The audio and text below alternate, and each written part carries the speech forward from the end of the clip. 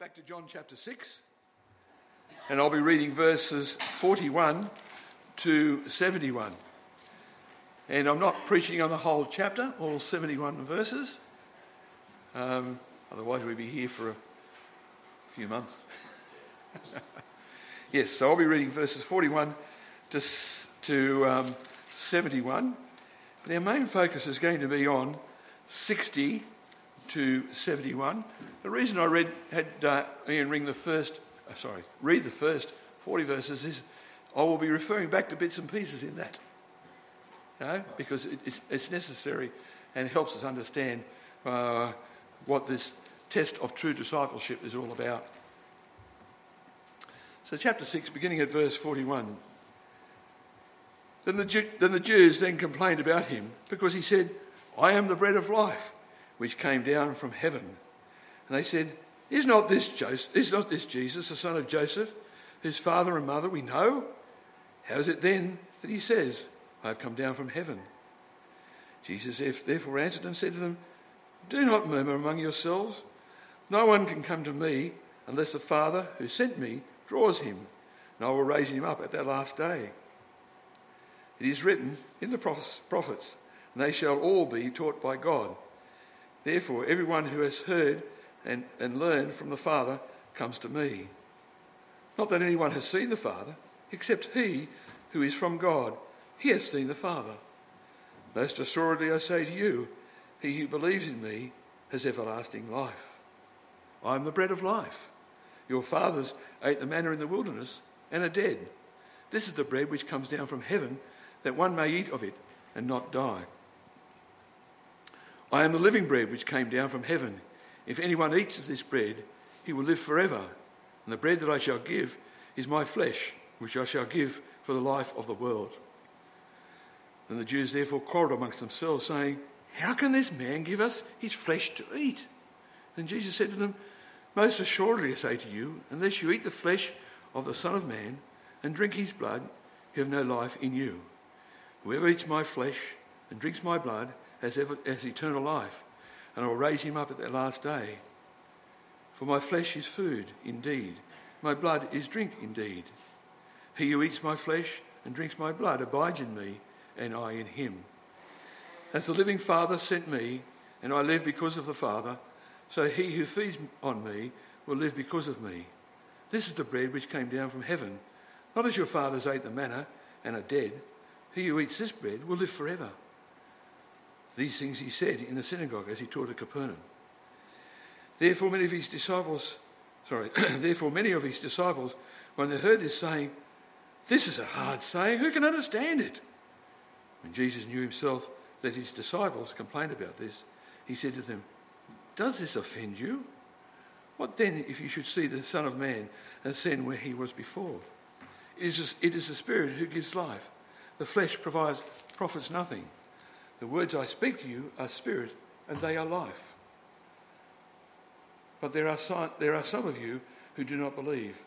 For Jesus knew from the beginning who they were who did not believe and who would betray him. And he said, Therefore I have said to you that no one can come to me unless it has been granted to him by my Father. From that time on, many of the disciples went back and walked with him no more. And then Jesus said to his 12, Do you want to go also?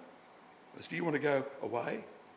Simon Peter answered and said, Simon Peter answered him, Lord, to whom shall we go? You have the words of eternal life. Also we have come to believe and know that you are the Christ, the Son of the living God. Jesus answered them, Did I not choose you, the 12, and one of you was a devil? He spoke of Judas Iscariot, the son of Simon, for it was he who would betray him, being one of the 12. Let's pray. Our God and Heavenly Father, we thank you for this reading from your word. And, oh Father, we pray that you would help us as we explore this matter of the test of true discipleship. To whom will you go? Well, Heavenly Father, we pray that thy Spirit would open our hearts and our minds to your word. And Father, may that word be a blessing to all and a challenge to those who are not your children. Well, Father in heaven, We pray that you would bless this time together, for we ask it in Jesus' name. Amen. The test of true discipleship. The question is to all of you, to whom will you go? It's quite an interesting statement by Jesus. In our passage today, pardon me, the Lord Jesus is experiencing a transition metaphorically from a summer of harvest, all those people sitting down to eat, to an approaching winter. A summer of harvest of ministry to approaching winter. The summer of harvest had begun with a revival in Israel under John the Baptist. And our Saviour at one point could say in Luke, the law and the prophets were until John. Since that time, the kingdom of God has been preached and everyone is pressing into it. Now the summer is over and winter is setting in. And we read in verse 66 of our text, from that time many of his disciples went back and walked with him no more. Having recounted the controversy among the Jews over Jesus' claim to be the bread of life, John now says this controversy, in verse 52, this controversy divided Jesus' own followers as well. His very disciples that have been hearing him. And Jesus responds to the people by confronting them with the implications of their reaction. And he presses the 12 for their response. He certainly doesn't change his message to make it more friendly. That would be a temptation, so that more would hear it. He doesn't change it. It's in Jesus' statements and in Peter's confession, we learn more about Jesus and what it takes to be truly one of his disciples. So I want to look at this section in two parts. I'll do the headings in a moment. In verses 60 and 65, one section, and verses 66 to 71. Each part of that response, we see there that it starts with many of his disciples, talking about a lot of his disciples left him, which is followed by the statement regarding Jesus' identity and his teaching, made first by Jesus himself and then by Peter. Each part includes a statement by Jesus about his betrayer. We see that in verses 64 and 70 and 71 about Judas Iscariot. You see, many who were with Jesus did not seem to be his true disciples. What then is a true disciple?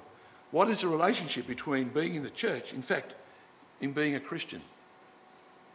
The question, of course, has exercised the church from the beginning as it did in Judaism before.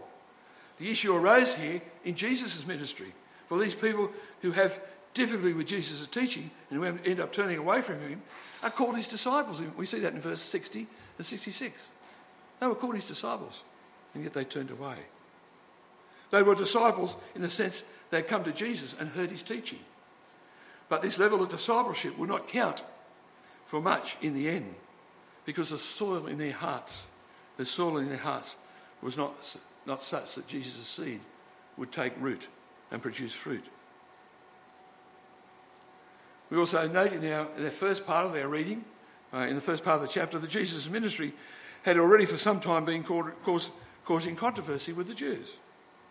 He is now challenged the disciples, or those who were following after him, with new doctrines which they found hard to understand. Now dissension comes to the disciples as well. In fact, we're only about a year from when he was actually going to be betrayed, not only by Judas Iscariot, but also by Peter. And we also read when he was betrayed that they all forsook him. Every person that was with him forsook him. And you know, there'll be such times in the life of the church as well. Times when men and women will not endure sound doctrine. They'll heap up for themselves teachers who will tickle their ears, giving them what they want to hear, and turn them away from the truth. Turn them aside to fables and turn them to what they want to hear. We see that in things like salvation by works, where people think they can work their own salvation out. Or people who have a complete disregard for the Lord's day. Or a social or prosperity gospel, where people are encouraged to have more faith, become more prosperous. And if you're not prosperous, what's wrong with your faith? It's what they want to hear. How do I become more prosperous? We have more faith. when such times come, of course, the temptation is for us to despair and to expend our energy lamenting over the past glory days. And we've got to be careful of this as a denomination now, where the church is being rattled by Satan. We say, a few decades ago we had something like 14 to 20 congregations, and now we've got 7. We despair because we're focusing on the past. But however, do you understand why you follow Christ? What motivates you to stay with him?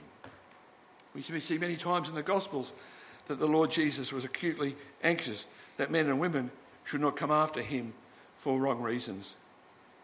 We find him many times pausing and asking men and women whether they were following him for the right reasons. Jesus seemed to be concerned that he would not attract those who had not laid hold of the right and true things. However, saying that, let's remember that he was never disappointed at the end of his life upon this earth when he found himself deserted by his friends. Nor was he surprised. Of course he wasn't. He's God. He's both God and man. In verse 64 there, we're told that, pardon me, I just turned that. But there are some of you who do not believe. Well, Jesus knew from the beginning who they were who did not believe and who would betray him. So he was aware of the possibility that from the beginning there would be desertions. He even predicted those desertions. In fact, he went to great lengths to question his followers because he knew for certain what was ultimately going to take place. He's probing their thoughts, probing their words, because he knows their thoughts. Think about Luke 9. At the end of that chapter, we read of a man full of zeal and vigour coming to Christ and saying, "Lord, I will follow you wherever you go." The end, the summary was, and that's the kind of person we would like in our church, isn't it? The Church of God is looking for that in the present time. But look at Christ's response at the end of that chapter can be summarised by saying, "You're full of zeal and enthusiasm, but wait a moment. Do you realise exactly what it means to follow me? It means loss of friends.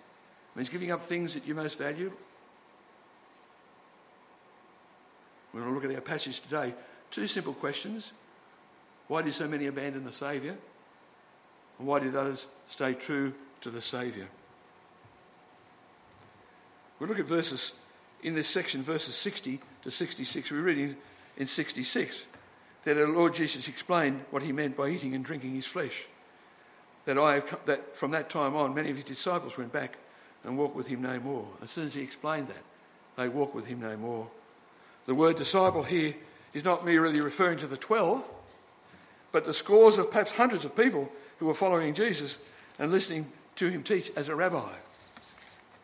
These were the summer of harvest, these great flock of people that were following him. A harvest of Jesus' ministry in Galilee until he failed to meet their expectations. We read in verse 15 what they expected of him. Therefore, when Jesus perceived they were about to come and take him by force to make him king, they were looking for an earthly kingdom, for Jesus to lead a rebellion against the pagan Romans. That's what they were looking for. This was the sort of messianic king they were expecting, the kind of Messiah they wanted. But he wasn't going to be moulded into their expectations. Then right after that, Jesus preached a sermon about his heavenly origin, saying he was the true manna from heaven. And then in verse 54, he says something very dramatic. Where is verse 54?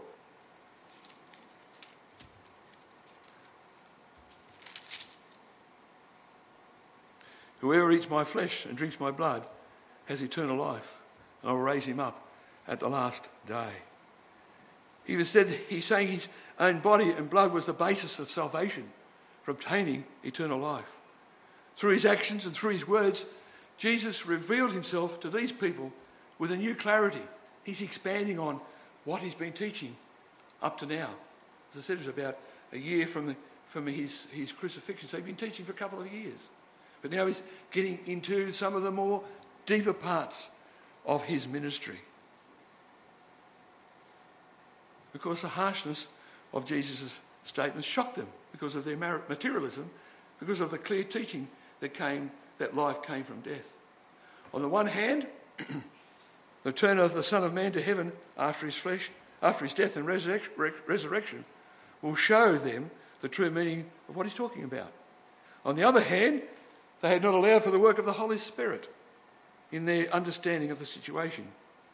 You see, Jesus is not talking about anything merely carnal, nor is he teaching automatic salvation through some mechanical participation in a meal. We see in verse 63, it is the Spirit that gave life to raise Christ. And the word he spoke was a living interpretation of this figure. But because they did not believe, it was lost upon them. It was lost upon them. And now we clearly see the real issue, the issue of faith and unbelief amongst his disciples. And of course, Jesus knew who would be faithful by having a true faith that was given by the Father.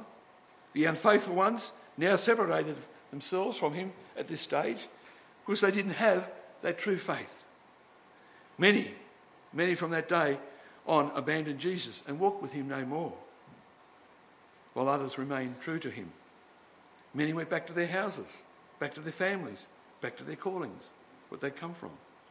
But now they went back, not for a short time, but forever. See, we're talking about something that is forever. When you abandon Christ, you abandon him forever. If your faith is not true, you say, this is not for me, this is an eternal abandonment. So many of these disciples walked away from him. They've gone forever. Not a few. And it tells us, the fact that many walked away, it shows us the disease of unbelief. It's a disease. And when some went, others followed. I agree with you, Fred. I agree with you, John. I'm going. What a terrible thing. You see, the gospel has been preached to many here in Everton Park, in our Mary Beach mission, at camps, in our congregations, across a large range of ages, in the Triple S camps and things like that. But sadly, many will go back to their way of life unchanged. Think about this. I want you to think about this particularly. Do you come here each Lord's Day but go away unchanged, unmoved, not determined not to apply the word of God to your life and not to listen to the urgings of the Holy Spirit upon your conscience? Is this your attitude, kids? Every Lord's Day, you hear God's word faithfully preached. Do you go away unmoved, not listening to mum and dad, unchanged, thinking everything is going to be okay? Then in verse 66, we see the reason for the departure. That is from that time on, or from the time that Jesus preached the doctrine that he is the bread of life, that those who feed upon him shall live. From that time on, they withdrew. They left. The corrupt and wicked hearts of these men, or these disciples, had taken offence at the doctrine, which should be of the greatest comfort to them. He's the bread of life.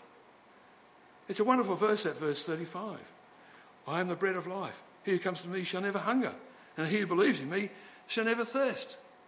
That verse alone is a sermon. It's a sermon of salvation. It's a sermon of eternal life. Those few words. It's the power of God's word. Christ saw that many people would leave, and yet he still went on and said what he had to say. For each one of us who are children of the living God, the truth of the gospel must be faithfully delivered, whoever may be offended by it. We can't afford to water it down, but we deliver it with compassion. Look at the way the Lord Jesus delivered the truth to people with a great compassion. That's the responsibility we have in our ministries. It means that our ways, our thoughts must be aligned with God's word and not aligned to fit our ways. We can't change his word to fit somebody's ways. We stick to the truth. We have the truth, inspired, infallible, inerrant truth, a way of truth, of life. Maybe we see the degree of their apostasy. In verse 66, they walk with him no more. Perhaps they were initially taken in previously by some kind of mob psychology. Come along and have this free feed. Come along. This man's saying great things. Come and hear him.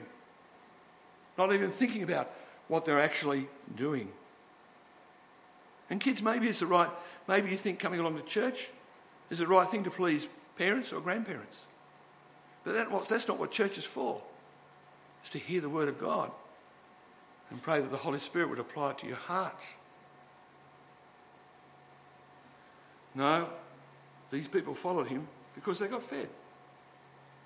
He says that in verse 26, doesn't he? Jesus answered them and said, "Most assuredly I say to you, you seek me, not because you saw the signs, but because you ate the loaves and were filled." Nice full tummies. I don't like what's being said. I'll go away nice and full. I'm being fed. And we'll deal with other things another day. Purely mercenary reasons, materialistic reasons. And Paul tells us in Romans that those who are of Israel outwardly, and there are those who are of Israel, or of the church outwardly, and there are those who are of Israel inwardly. He talks about the circumcision of the heart. The true Israelite is one who is of Israel inwardly, with the new heart. The circumcised heart is a regenerate heart. So there were Israelites who externally seemed to be converted, but others who weren't. It's the same today. Some people appear to be strong and wonderful, and suddenly they depart because their hearts haven't been circumcised. Their hearts haven't been regenerated. There's been no work of change in their hearts. And those that walk away, kids, are like the chaff. They go away and they're of no further use. We want you to be the wheat. The ones who are the true disciples, inwardly, they are the wheat. And Jesus had warned the disciples about such things long before he told them the parable of the sower. You see, the good soil represents a regenerate heart, a heart brought to life by the work of the Holy Spirit. The stony soil and the thorny soil are hearts that have not experienced that transforming work of the new birth. Of course, we can see the soil, the outward signs, but we can't see the person's heart. To us, the plants all look alike until persecution arises and the stony soil and the plants wilt in that stony soil. All the plants look alike, but until the thorns of temptation multiply and the plants on the thorny ground have the life choked out of them. When the temptations, they follow more and more temptations, and it excludes the word of God from their heart. To us, all the plants look alike until the plants on good ground begin to bear fruit, some 30-fold, some 60-fold, and some 100-fold. That's what we're looking for believers, to be productive in their ministries. We read in verse 64, "But there are some of you who do not believe, for Jesus knew from the beginning who they were who did not believe and who would betray him." And what an insightful light he has here. He throws this marvellous light before us, but also demonstrates his marvellous patience in his earthly ministry. He knew the unbelief and treachery that some of them, some who professed to be his friends, even allowing for Judas and to be one of his apostles. Yet he continued his ministry upon this earth. You see, we're going to get things thrown at us all the time, but let's press on. As Jesus said to John the Baptist, press on into the kingdom. Don't be swayed by those things. We don't know people's hearts. We work on the externals. We work on what we can see and what we can hear. But we also look for the fruits of the Spirit. And of course, it's known from what John says. In the first epistle of John, in chapter 2, he says, "They went out from us, but they were not of us.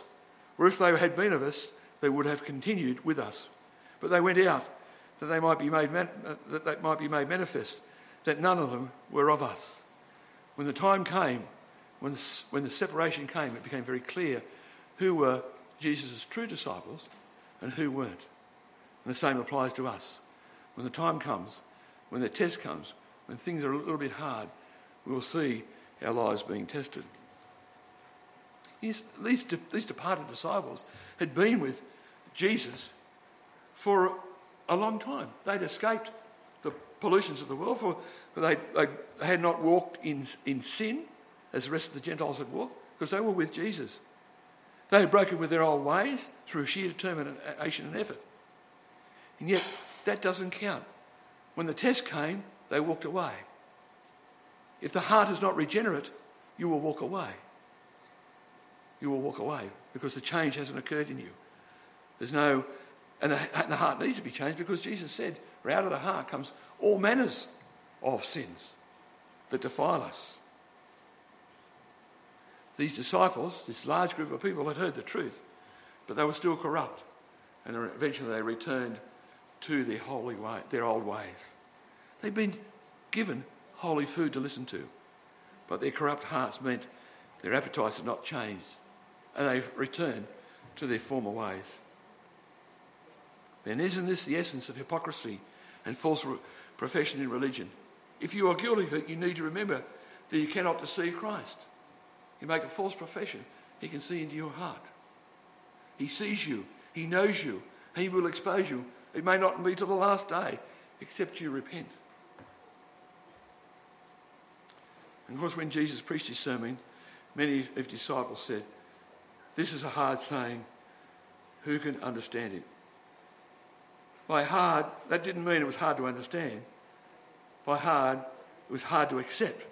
Because the real problem was not Jesus' sermon, but their hardness of heart, their intellectual difficulty to understand, because their minds hadn't been changed, their hearts hadn't been changed.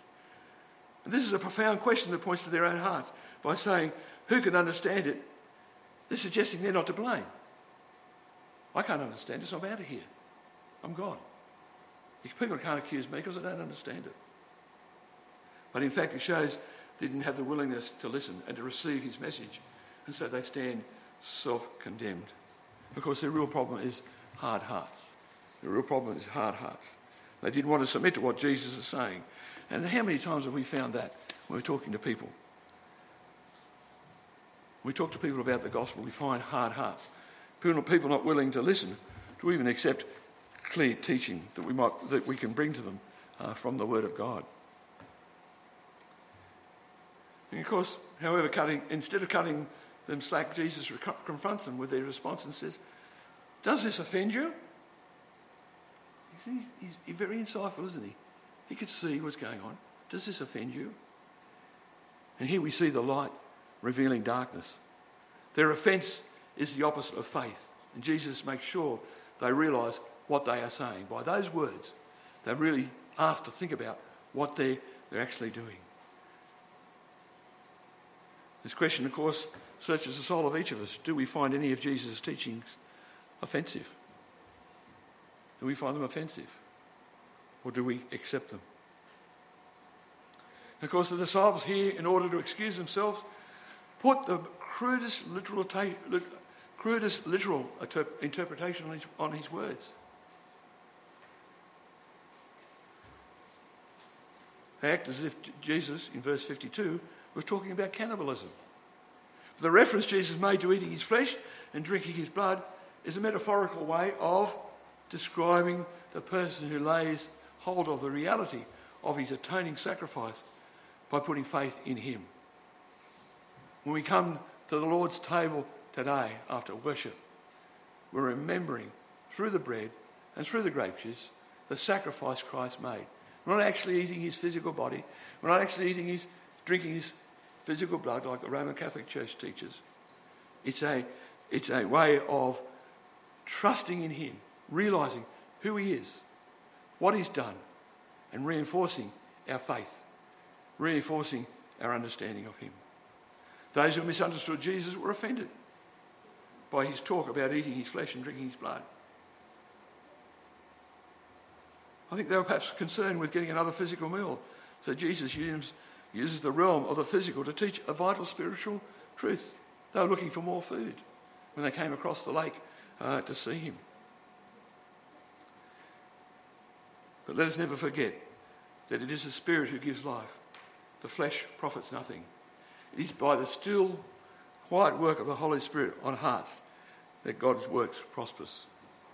It is Christ's words entering into our consciences, which is spirit and life. Jesus Christ, by grace, the grace of God, still performs those miracles in this sinful world by changing the hearts of men and women who hear his word. He gives out that Holy Spirit, that work of regeneration. And kids, unbelievers, Jesus Christ can change you today if you submit to his word. He came primarily to purify to himself a people peculiar, zealous of good works, zealous to witness, zealous to preach, and zealous to serve faithfully. He came to reconcile men to God and bring us the knowledge of truth.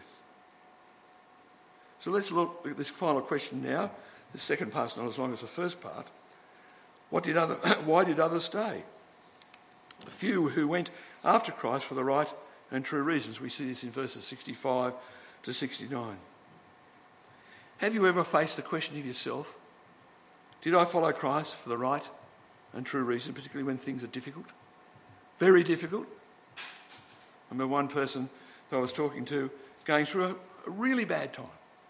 A really bad time. And she said to me, Chris, this is a terrible time, but I have my faith in Christ. And she was going through an absurdly difficult time. I have my faith in Christ. And of course, these disciples have been with him a long time, for several days. They called themselves his disciples, but yet they abandoned him. Those who abandoned Christ had only themselves to blame. Those who kept covenant with him, only God to thank. Verse 65 he says, and he said, therefore, I've said to you that no one can come to me unless it has been granted him by the Father.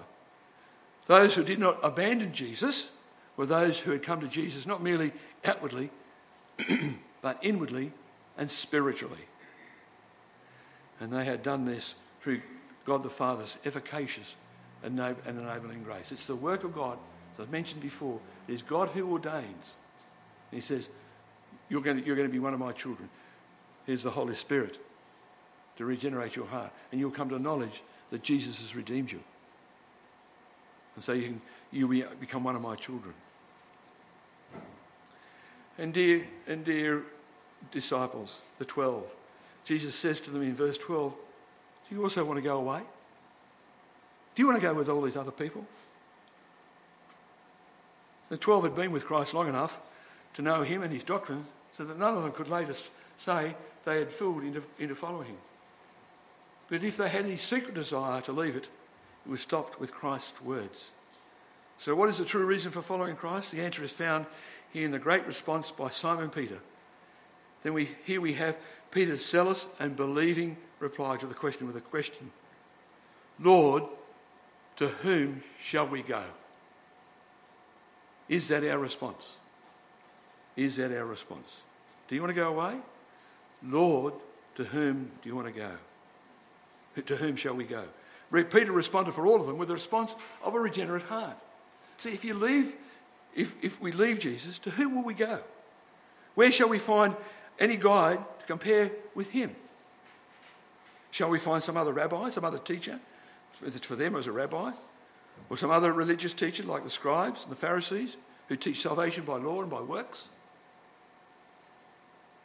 If you leave faithful teaching, where will you go? Where will you go to find greater faithful teaching? What Peter is saying is that none of these are the answer. But none of these will bring us salvation.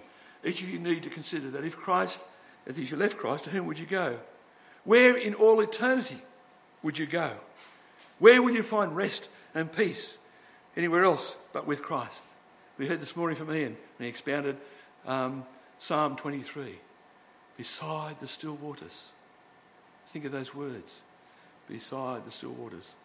Our souls are at peace. We are when we're with Christ, because we've seen who he is. Can we better ourselves by turning our back on Christ and going back to our old ways? Of course we can't. Why? Because with confidence and certainty, with Peter, we were able to say to Christ, in second part of verse 68, you have the words of eternal life. They're the words we are searching for. We search for and we have found. These are the words we want our unconverted children, our covenant children to say. You have Christ, you have the words of eternal life. And this is a remarkable confession by Peter, a humble Jew, to say these words. Jesus, whom the scribes and Pharisees agreed in rejecting, was an act of mighty faith. But Peter was able to say this because his heart, he knew that Jesus was unique. That Jesus alone had the words of eternal life, the message which brings us eternal life. Our hearts have been made for things eternal, fellowship with the living and true God. Nothing else will satisfy. Nothing else will fulfill our deepest longings. And that is because Jesus Christ alone is Christ, the prophesied Messiah who can deliver us from sin and reconcile us with God. Have you ever realised your unworthiness and sinfulness? Have you ever said to Christ, you must save and you alone? I'll be surprised if you haven't. I don't know how many times I've said it. You must save and you alone. Have you ever witnessed a person that Christ alone has the words of eternal life? This has to be our outreach to the world, from this congregation to the people of Brisbane, to our families, to our friends, to our neighbours, from each one of us individually in our ministry upon this earth. Even though the 12 didn't quite understand Christ's words yet, for as yet the doctrine of the cross was unknown to them, yet they were satisfied that Christ had the words of eternal life because their hearts had been changed, all bar, of course, Judas Iscariot. And then Peter said in verse 69, also we have come to believe and know that you are the Christ, the Son of the living God. There's the words of a converted man. Have you said those? We have come to believe and know that you are the Christ, the Son of the living God. And those words come from the word, the Holy Spirit working in our hearts. Those words that lead us to a sanctifying work that continues in our life. Christ, by his words, had assured eternal life to them. They believed his plain sayings and therefore were resolved to stay with him. The others fastened onto those hard sayings and therefore forsook him. We know in our hearts that he is the word of eternal life. That is, again, another testimony of the Holy Spirit. Let's never underestimate the wonderful, beautiful work of the Holy Spirit residing in us. Let me conclude with a few words. Jesus preached and there was a division. So some of these words were hard and they left. To others, the words were words of life and they stayed. Judas didn't leave at that point and continued as the hypocrite he was. So not all the chaff had yet been separated. The question, what are you, wheat or chaff? You need to examine yourself and make your calling and election sure. If you are the wheat, you will cleave to Jesus. He will not let you go. You will want to worship him, serve him, please him. And once you have tasted that manna from heaven, nothing else will satisfy. Or will you also go away like many thousands do today because your intellectual pride and you reject the word of the living and true God? Like these disciples who were one minute wanting to make Jesus king, the next minute they're leaving. Being unable to come because they're not able to comprehend these great mysteries that he had shared with them. Or will you say with me today, Lord, to whom shall we go? For you have the words of eternal life. Amen. Let's pray. Well, Lord, you are the one who knows our hearts in this matter. You know our secret sins and desires, who continues to show us daily the way we should go. Lord, have mercy on us as we wrestle with the powers of darkness, with our carnal natures as we seek to follow the example of our Lord Jesus Christ, our Lord and our Saviour. Lord, we thank you for thy word this day, which clearly shows us the need to have faith in you and submit daily to you, to submit daily to your word, looking for every opportunity to faithfully carry out our ministry upon this earth. a ministry which you have given us the privileges to do. Lord, have mercy on those who have rejected you this day and not sought Jesus while he may be found. Whether today or tomorrow, it may be too late. Assist us now, Lord, in serving you well this Lord's Day as we minister to one another together. And we ask all these things in Christ our Saviour's name. Amen.